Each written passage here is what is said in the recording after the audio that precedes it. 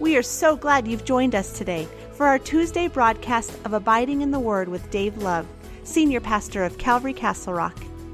Today we are continuing our study in the book of 2 Samuel. So let's listen in now to Pastor Dave. Soon your trials will be over. Before we get to the Davidic covenant, which by the way is unconditional, I want us to take a look at the different 8 covenants that we have in God's Word. The word covenant here, it is one that speaks of the cutting of the flesh. It means it is so, these covenants are so, these aren't covenants you say, I'll just break it off. No, it would cause death.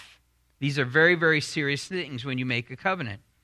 A covenant in every case in Scripture, whatever covenant it is with God and man, it's always initiated by who? God. God always initiates the covenant. 2 types of covenants in the Bible when it comes to God and man. Unconditional and conditional. A conditional covenant is a bilateral covenant in which a proposal of God to man is characterized by the formula. If you do this, then I will do this. Okay? But man's failure to do so renders that covenant obsolete at that point. 2 of the 8 covenants of the Bible are conditional. The Edenic covenant, the one in Eden, as well as the Mosaic covenant that we shall see.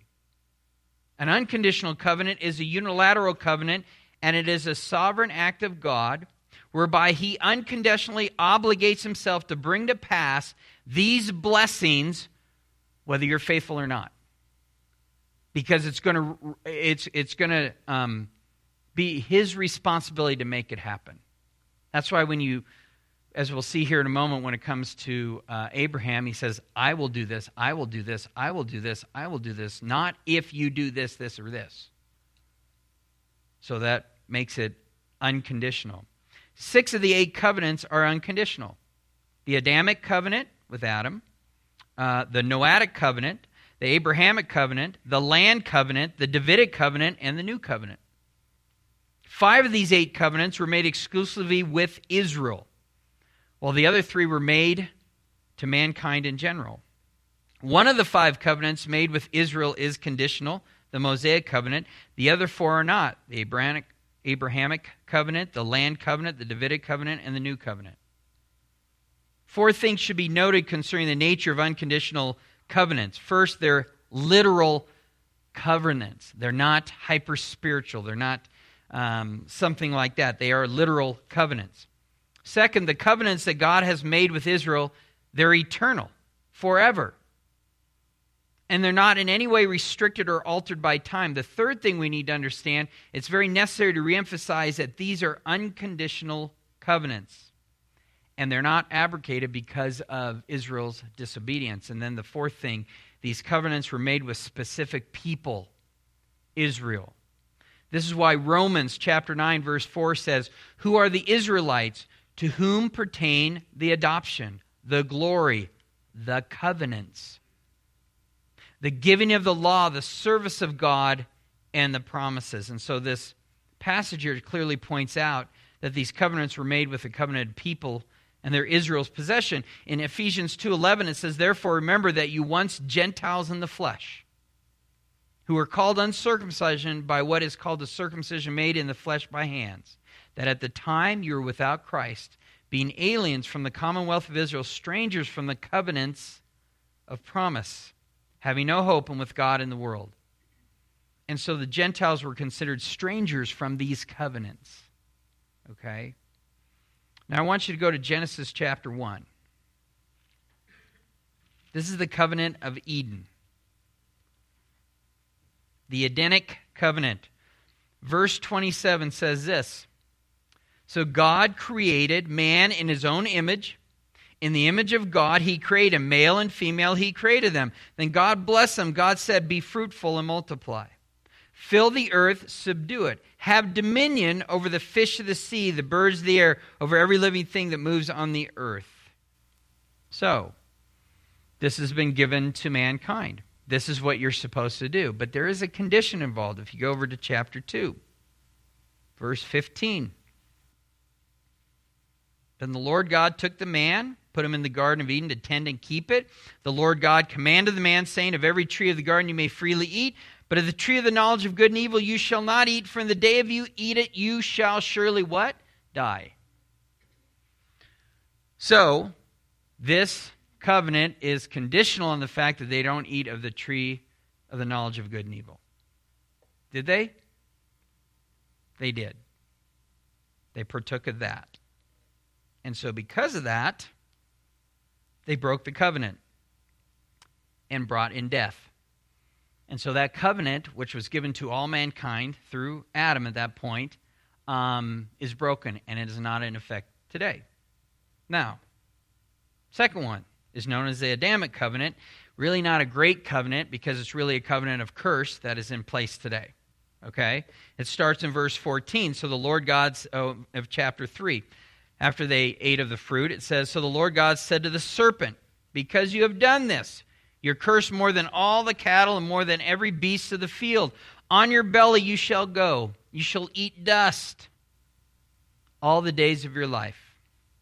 I'll put enmity between you and the woman, between your seed and her seed. He shall bruise your head, and you shall bruise his heel. As we know that is speaking of the Messiah who is to come, that there, even through this curse, there's a promise in there. That yes, there's going to be enmity between the seed of the woman, which we know that the women don't have seed, so that's speaking of the virgin birth right there. What I so love about this chapter and about what's going on here in chapter 3 is that it's not as though the Lord scrambles, gets together his team, oh no, now what do we do? God knew this was going to happen, and he already had something in place. He already had something in place. And he says, look, there's going to be enmity here between your seed, which speaks of the Messiah who is to come, the virgin birth, Jesus Christ, and the seed, or those who choose to follow Satan in the world. There's going to be this adversarial, this bruising. He shall bruise your head, meaning the seed of the woman. That's a death blow. And you shall bruise his heel. There'll be a wounding. Satan definitely causes all sorts of problems and things like that. Does a wounding, puts him up on the cross thinking that he has victory there. But as we know, Jesus had victory on the cross. To the woman he said, I will greatly multiply your sorrow and your conception. In pain you shall bring forth children. Your desire shall be over your husband, and he shall rule over you. What that means is that because of her part in this, now she is going to have pain in childbirth. And that she is going to have to, there is going to be this a nature in her that she's going to have a desire to want to rule over her husband. She's the one that's going to want to lead. And there's always going to be that struggle that goes on.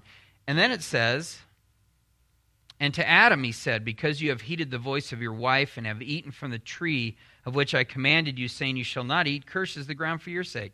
See, you're going to have dominion over the garden. You're going to be able to put your hands, and things are just going to grow. You're going to have not only a green thumb, but green fingers. That's how easy it was going to be for you. All right? But now it says, curses the ground for your sake, which tells us that brought the earth under the curse as well, because of what he has done. In toil you shall eat of it. There's going to be hard labor now. All the days of your life, both thorns and thistles it shall bring forth, and you shall eat the herb of the field. And in the sweat of your face you shall eat bread till you return to the ground. For out of it you were taken, and dust you are, and the dust you shall return. So in this covenant we see that Satan is cursed. The woman is cursed through pain and childbirth. Desire to rule over her husband. Man is cursed with hard labor. The earth is cursed with thorns and thistles, and physical death has come. Guess what? That covenant is still in effect. Don't you see it all around you? It's still in effect, and it's unconditional for all mankind. Okay, that's unconditional for all mankind. We're still in that. Then you have the Noahic covenant. Once you go to Genesis chapter 9. The earth was so wicked, it had gotten so bad that God rescued Noah and his family, 8 on board of the ark, destroyed everything else. And so now we have a new beginning here, but the earth is still under the curse. Man is still under the curse. The woman, Satan, everybody's still under the curse, even though it's a big do-over of sorts. Verse 1 says, so God blessed Noah and his sons and said to them, be fruitful and multiply and fill the earth. So what was said there in Eden is reaffirmed again. Okay? You are to be fruitful. You are to multiply.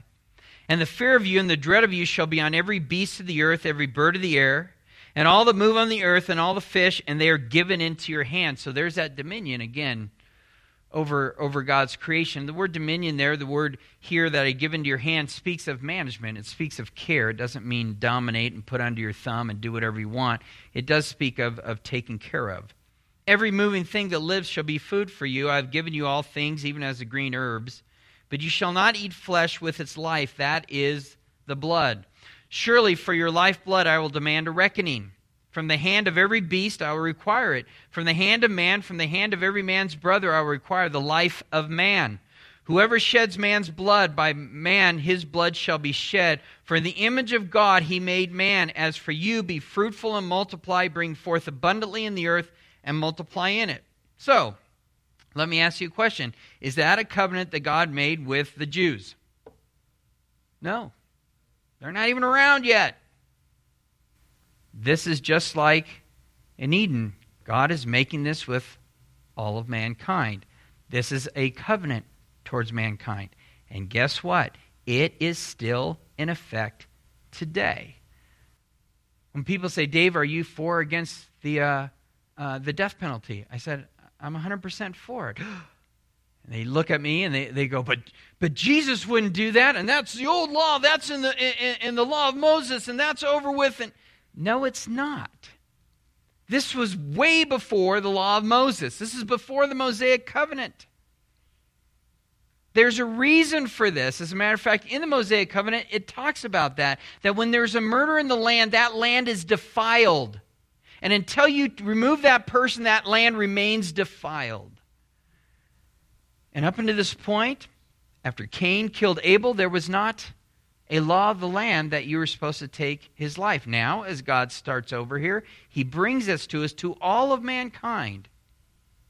Premeditated murder. We're not talking accidental. We're not talking any of this stuff. And the Mosaic Law does tell us, that there has to be 2 or 3 witnesses and things like that. There's a way to look at it today that you just don't go by what someone says. But the Bible makes it very clear. Whoever sheds man's blood, by man his blood shall be shed. That's our responsibility in the face. We are fulfilling what God has called us to do.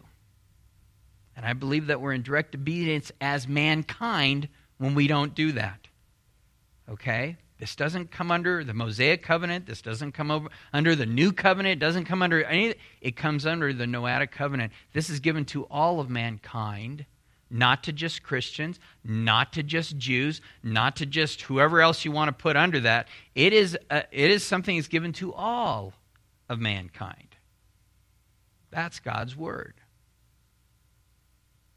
So we're seeing in verse 1 and 7, man is to repopulate the earth. Second thing, we see the fear of animals are put into man. While man has lost authority over the earth, he was still to have dominion, have authority over the animal kingdom. And for this reason, fear has been placed in animals for man. Third, we see man's diet, every moving thing, green herb. You can eat that, no limitations. But they're forbidden to eat blood because life is in the blood. Fifth, capital punishment became part of the economy. That's part of what it is there. There's a promise there that humanity would never be destroyed by a worldwide flood, and so we're given the rainbow there as the promise. And I don't know about you, but I'm pretty sure you've all seen a rainbow in the last year. That's God saying this is still intact. This is still intact. So this is unconditional. It's still very much in effect. Okay? Now, the Abrahamic covenant. I want you to go to Genesis 12. Notice how many covenants we have, and we've only gotten to chapter 12 of Genesis. Verse 1. Now the Lord had said to Abram, get out of your country, from your family, from your father's house, to a land that, and you should circle all the I wills there that God says, that I will show you. I will make you a great nation so long as you do this, this, and this. It doesn't say that. I will make you a great nation. I will bless you and make your name great, and you shall be a blessing. I will bless those who bless you, and I will curse him who curses you. and in you all the families of the earth shall be blessed. Go to verse 7. Then the Lord appeared to Abram, said, to your descendants I will give this land. And there he built an altar to the Lord who had appeared to him. So, I will. Unconditional covenant based on God's promises. Now go to chapter 13 here as we continue on. Some other things that God promises Abram. And the Lord said, Abram, after Lot had separated from him, lift your eyes now. Look from the place where you are northward, southward, eastward, westward. For all the land which you see I give to you and your descendants forever. So, when people want to say that Israel shouldn't be in the land anymore, they had their chance and they blew it, and no, this is where this starts. Here with Abram. Okay? Or as we know him as Abraham. I will give it to your descendants forever. Forever. And I'll make your descendants as the dust of the earth. So that if a man could number the dust of the earth, then your descendants also could be numbered. Arise, walk in the land through its length, its width, for I give it to you. God is the one that promises this. Now, we already read in Genesis 15, so we're not going to go there, but it talks again about from the Nile to the river Euphrates and this whole area. This is going to be given to you. I want you to go to Genesis 22. After God says, halt to Abram, about to sacrifice his son, his only son, Isaac, it says in verse 16, it says, by myself I have sworn, says the Lord, because you have done this thing and have not withheld your son, your only son, blessing I will bless you, multiplying I will multiply your descendants as the stars of the heaven, as the sand which is on the seashore, as your descendants shall possess the gate of their enemies. In your seed all the nations of the earth shall be blessed, because you have obeyed my voice. So, again, I just want you to be able to see the land that's going to be given descendants, and as numerous as the dust and the stars in the heaven. God promises, I will do that. I will do that. Now, the nation of Israel was going to become great. It would eventually become innumerable. I don't believe that's ever happened yet. I still think that's future. It was to possess all of the promised land. They have never done that in their history, possessed it all. And so these promises that were made to Abraham and his seed show that these blessings, because they have not been completed, is still future. And I believe that that will finally take place in the Messianic kingdom, myself. The Gentiles are going to be blessed for blessing Israel. They're going to be blessed. And they're going to be cursed for cursing Israel. And so I see that we still see that to this day. Who's the most blessed nation in the last 200 years? It's definitely the United States. And you see what has happened in the way of us coming alongside Israel. In the last 100 years or so, we have been a nation that has been blessed considerably. I believe that that blessing is going to be taken away as soon as we begin to distance ourselves from Israel.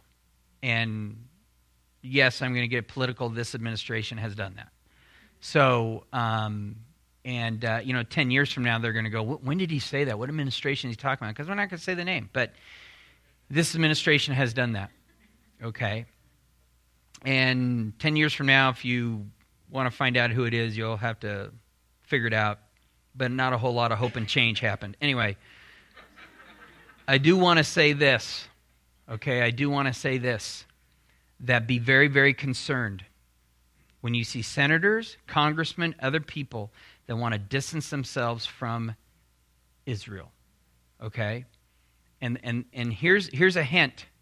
If they're distancing themselves from Israel, if they call the current situation over in the Mideast ISIL, that's how you know. Because that speaks of the Levant, of where those of considering themselves ISIL believe in the Levant of this area that goes through the Middle East where Israel is not there. But ISIS is different. And those who speak of ISIS are not giving them the credit of what they want to be called because they believe in that area that doesn't have Israel there. And so they won't give them that. And so that's a good way to understand where a congressman is coming from or a senator is coming from. If they're going to say ISIL, they are not one with Israel. And so it's a great way to have that as an indicator. I'm sorry to say, I do see us kind of moving away from that, because I do see in the future, when I read God's word and prophecy, I don't really see the United States mentioned. When I don't see the United States mentioned, that tells me that we're not really for them anymore. Don't know why. This could be 100 years from now. It could be 10 years from now. I don't know. I'm not a prophet, okay? But God promises something. He will bless those who bless them. This is one of the reasons why I love going to Israel. I love to go and bless their economy. I think you'll be blessed by going. I think that you'll be a better wife. I think you'll be a better husband. I think you'll be a better father, a better mother. I think that God will bless you. You can't outgive. And so when you go there, I do believe that the Lord does that for those of us who go to Israel. And so we do still have some spots. I know that's a cheap plug and everything else, but we do. And so if you want to come, please join. I think we're going to have a blessed time in February. The Mosaic covenant. Here's the fifth covenant that we have in place. In Deuteronomy 4:7, it says, "For what great nation is there that God has so near to it, as the Lord our God is to us? For whatever reason we may call upon him. And what great nation is there that has such statutes and righteous judgments as in all this law which I set before you this day?" That right there tells me that this covenant is speaking specifically of Israel, that have the statutes, the law. All you have to do is read Exodus chapter 20, go all the way through chapter 24, 1 through 11. You're going to find in there 600 laws, 613 laws of what we're supposed to do, and too many to be listed here at this point. I do have some observations to be made about the Mosaic covenant. This is a covenant that was absolutely conditional and ultimately came to an end with the death of the Messiah. So this is one that is supposed to take place until the Messiah comes. Okay? Romans 10:4. Go over there real quick so you can see that. In Romans 10:4, we read this. "For Christ is the end of the law for righteousness to everyone who believes." Okay? Then go over to 2 Corinthians 3. Starting in verse 3, it says, "Clearly, you are an epistle of Christ, or a letter of Christ, ministered by us, written not with ink, but by the Spirit of the living God, not on tablets of stone, but on tablets of flesh, that is, of the heart. And we have such trust through Christ toward God, not that we are sufficient of ourselves, to think of anything as being from ourselves, but our sufficiency is from God, who also made us sufficient as ministers of the new covenant, not of the letter, but of the Spirit. For the letter does what? Kills. But the Spirit gives life. But if the ministry of death," they're speaking of the same thing, the law there, "written and engraved on stones was glorious, so that the children of Israel could not look steadily at the face of Moses because of the glory of his countenance, which glory was passing away, how will the ministry of the Spirit not be more glorious? For if the ministry of condemnation had glory, the ministry of righteousness exceeds more in glory. For even what was made glorious had no glory in this respect, because of the glory that excels. For what is passing away was glorious. What remains is much more glorious." The law was passing away. The Spirit is much more glorious. And so we know that it's temporary. It is passing away.